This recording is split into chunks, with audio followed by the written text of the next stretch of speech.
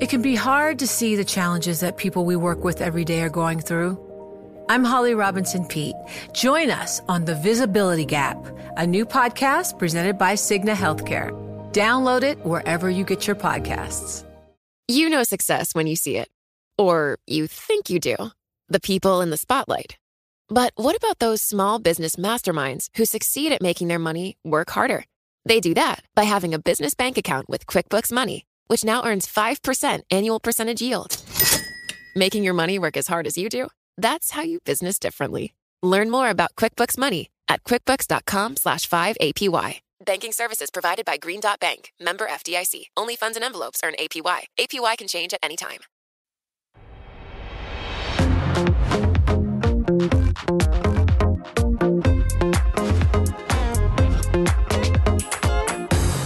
Hi, everyone. I'm Emily Chang, and you're listening to Bloomberg Studio 1.0.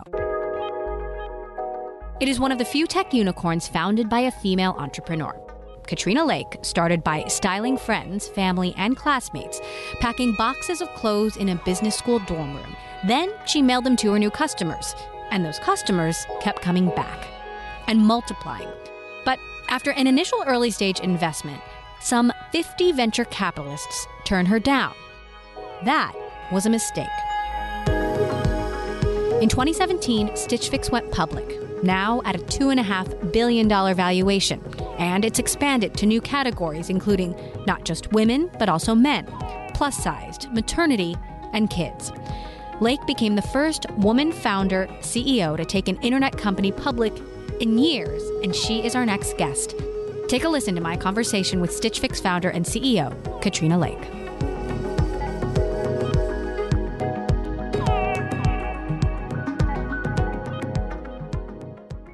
Katrina, I'm so glad to have you on the show. Thank you for having me. You have helped millions of customers discover their own sense of style. First women, then men, everyone now from plus-sized to pregnant. What is the number one mission of Stitch Fix, the business, today? The thing that we all love about being part of this business is that every day we get to help 2.5 million men and women everywhere look and feel their best. And what we're doing is we're bringing this luxury of personal shopping and making it democratic, making it accessible, making it so that anybody, any place in the country can let us know what their size and style preferences are and have a stylist make selections for them. So how many boxes are you sending out each month? How many stylists you have curating those boxes? So we have over 3,000 stylists. Our stylists are all over the country. They're employees of Stitch Fix. They are trained by us. And our stylists mostly work part-time. And so there's some flexibility in around how many clients they're serving. But overall, the most recent number we've shared is that we're styling 2.5 million clients. Growing up, you were the kid wearing Raver boots and Jenko jeans. And I want to know how you sort of discovered your own iconoclastic sense of style. You know, what was it like growing up Katrina Lake?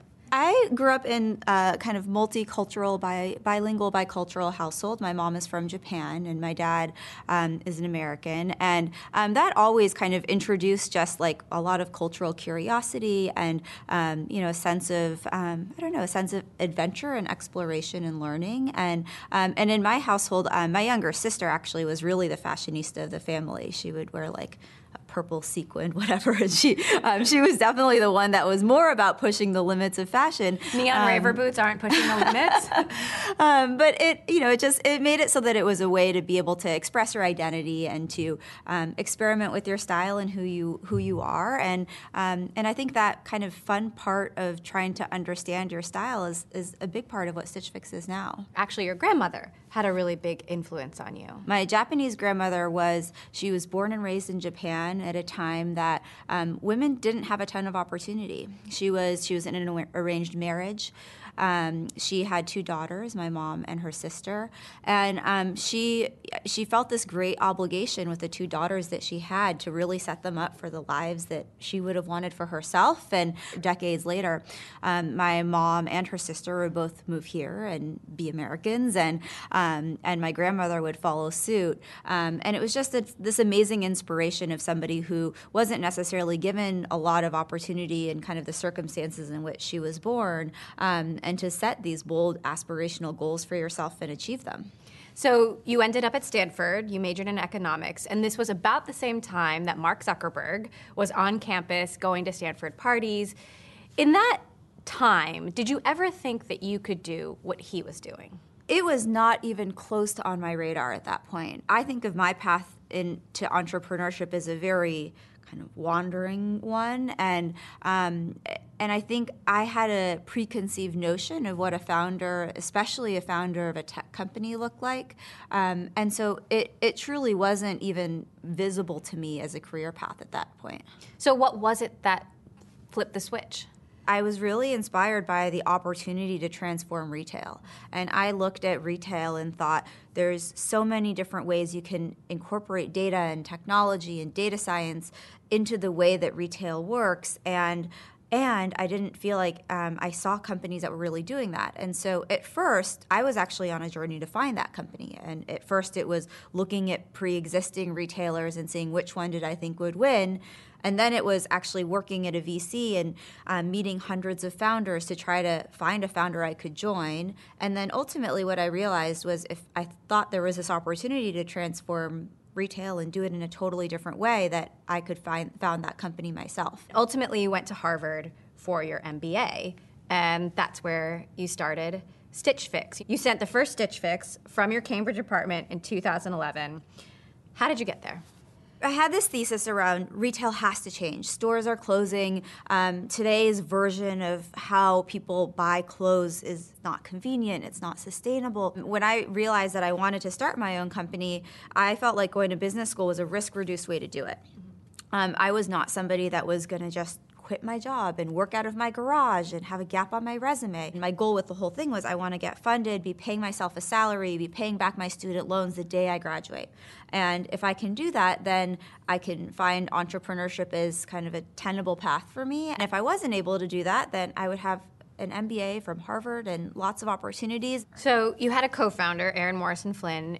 You guys bought a ton of clothes on your credit cards, right? A lot of the testing and trying I did, with my own credit card and my own finances. But this was a business that very early on, we were lucky enough to have Steve Anderson, who was an angel investor who believed in the company, who put in money. So luckily, I didn't have to try to kind of expand my credit limit too much then. What was it early on that made you realize this can work? In the early stage of this company, we grew incredibly rapidly, all organically. That product market fit of this is something that women everywhere really gravitate towards of like, I don't have time, I don't want to spend my days at the mall, I don't want to cull through hundreds of things online.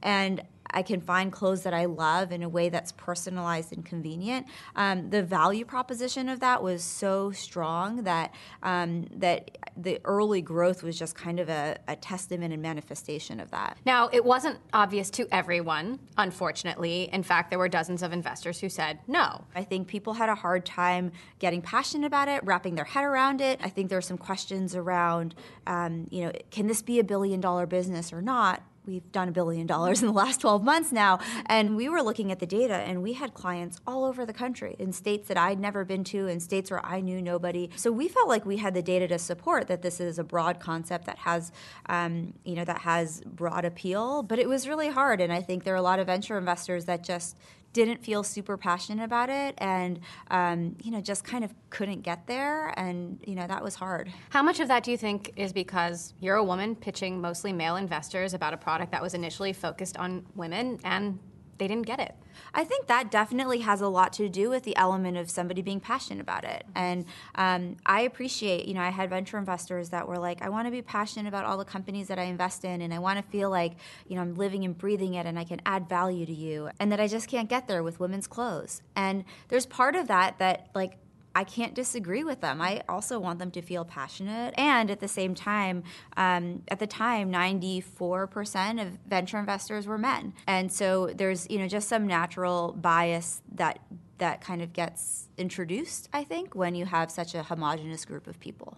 Ultimately, you did get interest from one of the most successful investors in Silicon Valley history thus far, Bill Gurley, who also invested in Uber. And I think he has his own assistant to thank because she became addicted to Stitch Fix. Yes, Amy, who is his assistant, and many of her friends and people in the Benchmark office all love Stitch Fix. And so he was just curious, and he's like, I have to understand what this company is doing. We weren't actually actively looking for money at the time, but as I got to know him, it was really clear that he would add a lot of value, and it's been amazing for my development. It's helped the company take massive step changes in the way that we operate, and we've been very lucky to work with him. Now, you and your co-founder eventually parted ways, and you've become the sole face of the company. Yeah, so my co-founder and I parted ways about a year and a half in or so. Very fortunately, in the summer of 2012, I also was able to recruit the COO of Walmart.com, Mike Smith, who joined our team, who's still on our team and is still our COO, and also Eric Colson, who came from Netflix, where he ran data science there. And so there's been a lot of continuity in the leadership of the team. Was it hard, sort of breaking up with your co-founder, essentially? Oh, absolutely. I mean, I think it's some of the hardest stuff that founders go through. You get to a place where you see things through a different light, and you see the world through two different lenses, and they don't meet. And it was really hard. And at the same time, being able to have Mike and Eric, who joined the team around that time and who have now been with the company for 5 years. They were mentors in a lot of ways to me. I had never done this before. I feel very fortunate to have a team that there's many people at Stitch Fix who've been at the company for a long time, and I think in particular to be able to have a leadership team that's had a lot of continuity is something that helped us. As we looked at milestones, as we grew and scaled, and ultimately as we thought about becoming a public company. You're listening to Stitch Fix founder and CEO Katrina Lake. Up next, Lake describes taking the company public and what life is like on the other side of an IPO. I'm Emily Chang. This is Bloomberg Studio 1.0.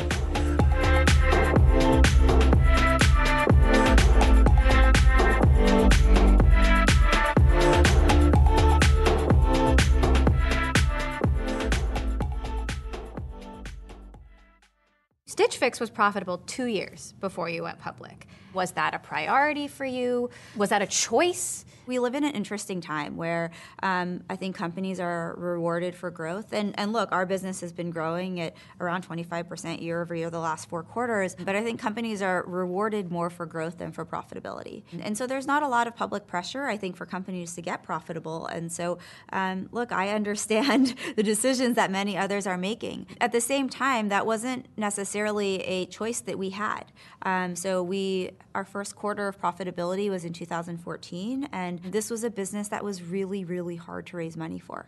Personally, our company is better because of it. In 2017, Stitch Fix went public at a $1.5 billion valuation. You're also the youngest female founder to take a company public. How did that feel? The whole public offering process was rocky for us as a company. It wasn't as smooth as you might want it to be in a perfect world. But at the end of the day, I think it didn't really matter. And I think this is a company that's been underestimated before, and we're happy to prove ourselves in the public market. And that day of being able to kind of celebrate and remember the journey that we were on was it was an incredible day. And it was an incredible day to be able to share with all of our clients and our employees and our investors and the people who have had such meaningful impact on how we got to where we are. But it definitely was, it was a day I'll never forget. What's it like on the other side, post-IPO? Is it easier? Is it harder? It's different. And I mean, I think about in my job, in the 7 years that I've been doing this, every year I think of myself as rehiring myself in a new job and committing to that new job.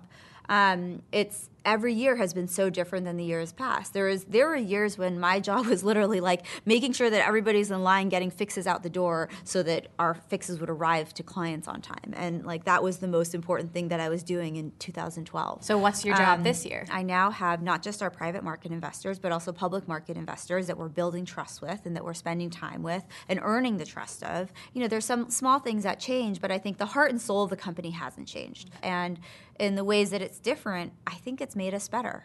I think we look at our financials with more rigor than we did before. I think at the end of the day, like we are focused on making sure that we build lots of long-term value for our shareholders, which includes our new shareholders. It also includes employees, and I think we feel a lot of responsibility for that. How big is your potential market and why?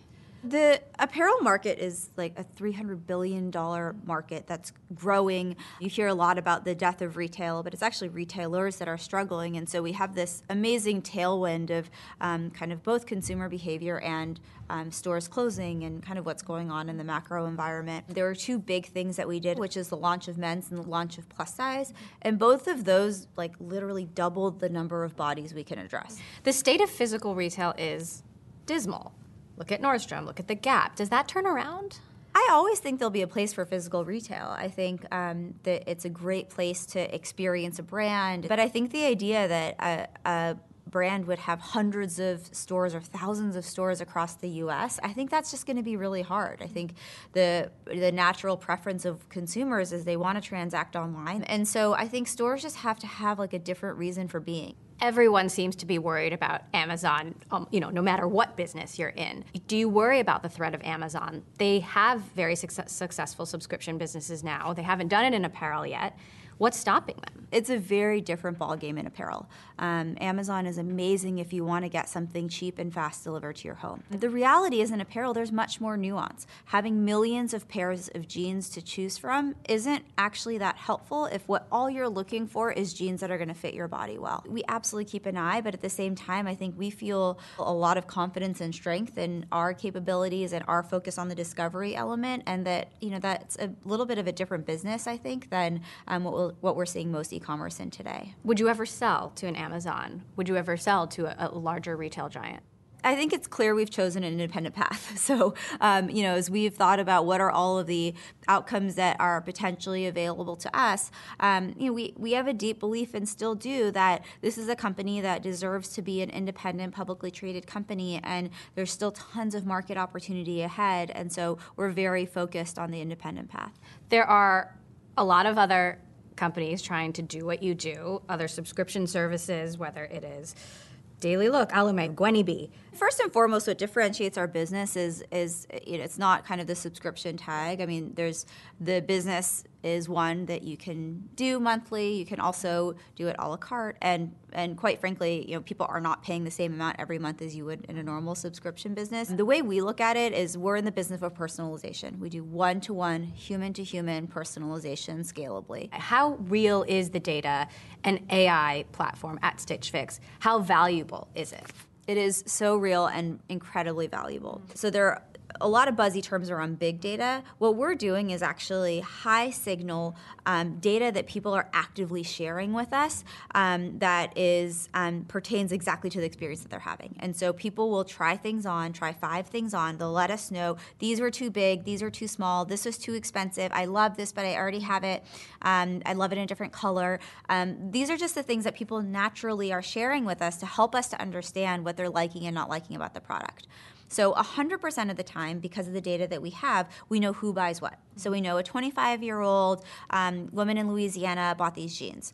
85% of the time, we actually know why. And so she's letting us know these are too expensive, this was too cheap, I love this, I love the way this fit on my body. And that, both the breadth and the kind of like depth of that data is incredibly valuable. So if you have all this data, do you need all those stylists ultimately, or do those stylists go away? So no, the stylists serve a very important part. And so what that data allows us to do is it allows us to be able to have a predictive ability on clothes and people and what's going to happen. And so we are very able to highly, highly accurately predict this has a 72% chance of working, this has a 38% chance of working, and that data is presented to the stylist. So the stylist is part of the selection process and also part of the relationship building of explaining to you why she chose things and really building that relationship in a one-to-one human way.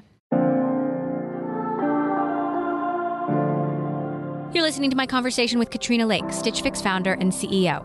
Next, how Katrina navigates the minefield of being a female CEO in a male-dominated industry, and her advice to future entrepreneurs of all genders. I'm Emily Chang. This is Bloomberg Studio 1.0. Stay with us.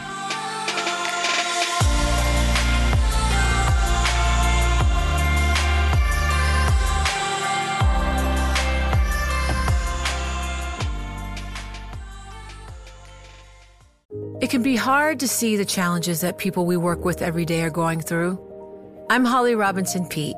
Join us on The Visibility Gap, a new podcast presented by Cigna Healthcare. Download it wherever you get your podcasts. As the youngest female founder to take a company public and one of the few running a unicorn, do you feel a greater sense of pressure or responsibility to pave the way for other women than you did when you started this journey? I do feel a great responsibility. There was a time a few years ago where I was just more averse, I think, to being like a female founder or a female CEO. The reality is that that the world needs it now. And I think about myself when I was writing my business school applications or when I was kind of figuring out who I wanted to be in the world. I'm really proud that I can be an example of a different kind of tech CEO, a different kind of IPO CEO. I treat that responsibility, I think, it's very important to me. You recently wrote a tweet, which I loved, about the iPhone auto-suggesting a white male emoticon for the word CEO, saying, I don't look like this, I look like this. But you have an incredible power now to speak up. How do you use that power? How do you decide when to use that power? My powers are best deployed at Stitch Fix. The biggest impact that I can have is by creating a company that has an amazing culture, that people love to work at, that people love to get fixes from and be a client of. You didn't always feel like you had the power. In the introduction to my book, you talk about how you heard Chris Sacca, the investor, bragging about his hot tub parties at a conference where, entrepreneurs like Travis Kalanick, the founder of Uber, would congregate. Talk to me about how you navigated that kind of thing in the early days. I was exposed to bias, both, I think, kind of deliberate and not deliberate. And, I hope those days are far behind us now. And, I think there's a much greater awareness now of, what I think back then could have been seen in a tone-deaf way is just another way to connect with entrepreneurs. That I think today that people recognize that being inclusive and having a diverse portfolio, having a diverse employee base, these are things that are good for business and that people are making the right decisions about. You reportedly even told Bill Gurley during the Uber drama that he had a greater responsibility to sort of fix what was going on and to rein it in there. How do you decide when to press those buttons? I have a great relationship with Bill, and I feel like he's somebody that is happy to listen to my very direct opinions, merely opinions about what I was seeing, and I have so much respect for Bill and Benchmark, and it was a series of really difficult decisions that they have made in the last 2 years, and I appreciate Bill for his openness and listening to my kind of direct opinions. You had your own Me Too problem with the investor Justin Kalbeck, who was accused by multiple women, many of them entrepreneurs, of sexual harassment and even assault. And I know that legally you can't discuss it, which is part of Silicon Valley's problem, forcing people to sign NDAs so that these stories never get told. But what is your reaction to the broader stories that have been told by women in Silicon Valley, in Hollywood, in Washington? The last year has undoubtedly been a big moment of change. And I think, there's a lot that has led up to this. And in many cases, there were decades of behavior that are now coming out in this last year. And I think, to me, I'm more excited about kind of looking ahead. And I think, in particular, Founders for Change and Moving Forward are two initiatives that I think are really exciting. And Moving Forward, for example, is one that allows people to be able to see the sexual harassment and discrimination policies of VCs and also have a point of contact. And that's something that is a step change from where we were in the past. And Founders for Change involves founders agreeing to consider the diversity of a firm when they are deciding whether to take that check. Do they have women or people of color who can actually write checks? And importantly, also says hey, I am a founder for change and I'm going to build an inclusive team. And so it's saying the founder is taking responsibility for their team and their company and then also asking of that from the VC. And I mean, this is a massively different environment. People are having the right conversations. There are real protective measures that are in place. And I reflect on the experience that I had founding a company, and this is a much better environment to do it. I think about what it would be like today, and I think it's a lot better. So I'm really optimistic. You are building an incredibly diverse team at Stitch Fix. You took your full maternity leave, and I know that was really important of you to do that and send that as a signal to your employees. Talk to me about how you build that team and what other founders can learn from you, because everybody wants to know, how do I do this? I think one thing that I see a lot of founders do that is part of the problem is that they hire their friends and the people they've worked with. Being able to have a wide lens for all of the hires that you're making and feeling like you're actually looking at the whole kind of the broader context and saying, is this the best person for the job? Like, that's actually been my secret to building a diverse team. I know you're really passionate about helping other women find their confidence to do now what you have done. What is your advice to those entrepreneurs, especially women entrepreneurs who are looking at you and saying, how do I do that today?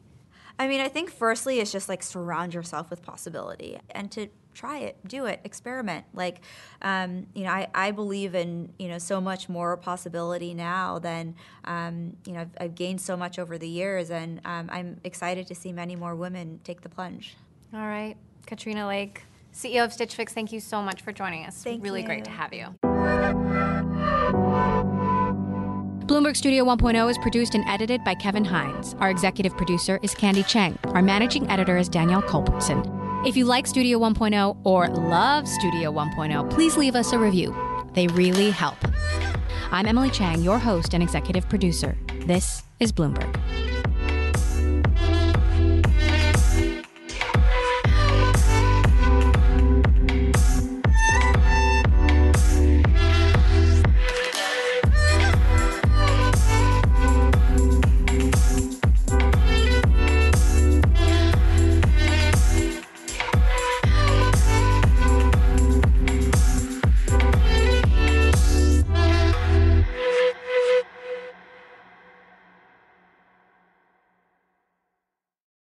It can be hard to see the challenges that people we work with every day are going through.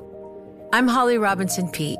Join us on The Visibility Gap, a new podcast presented by Cigna Healthcare. Download it wherever you get your podcasts. What could you do if your data was working for you and not against you?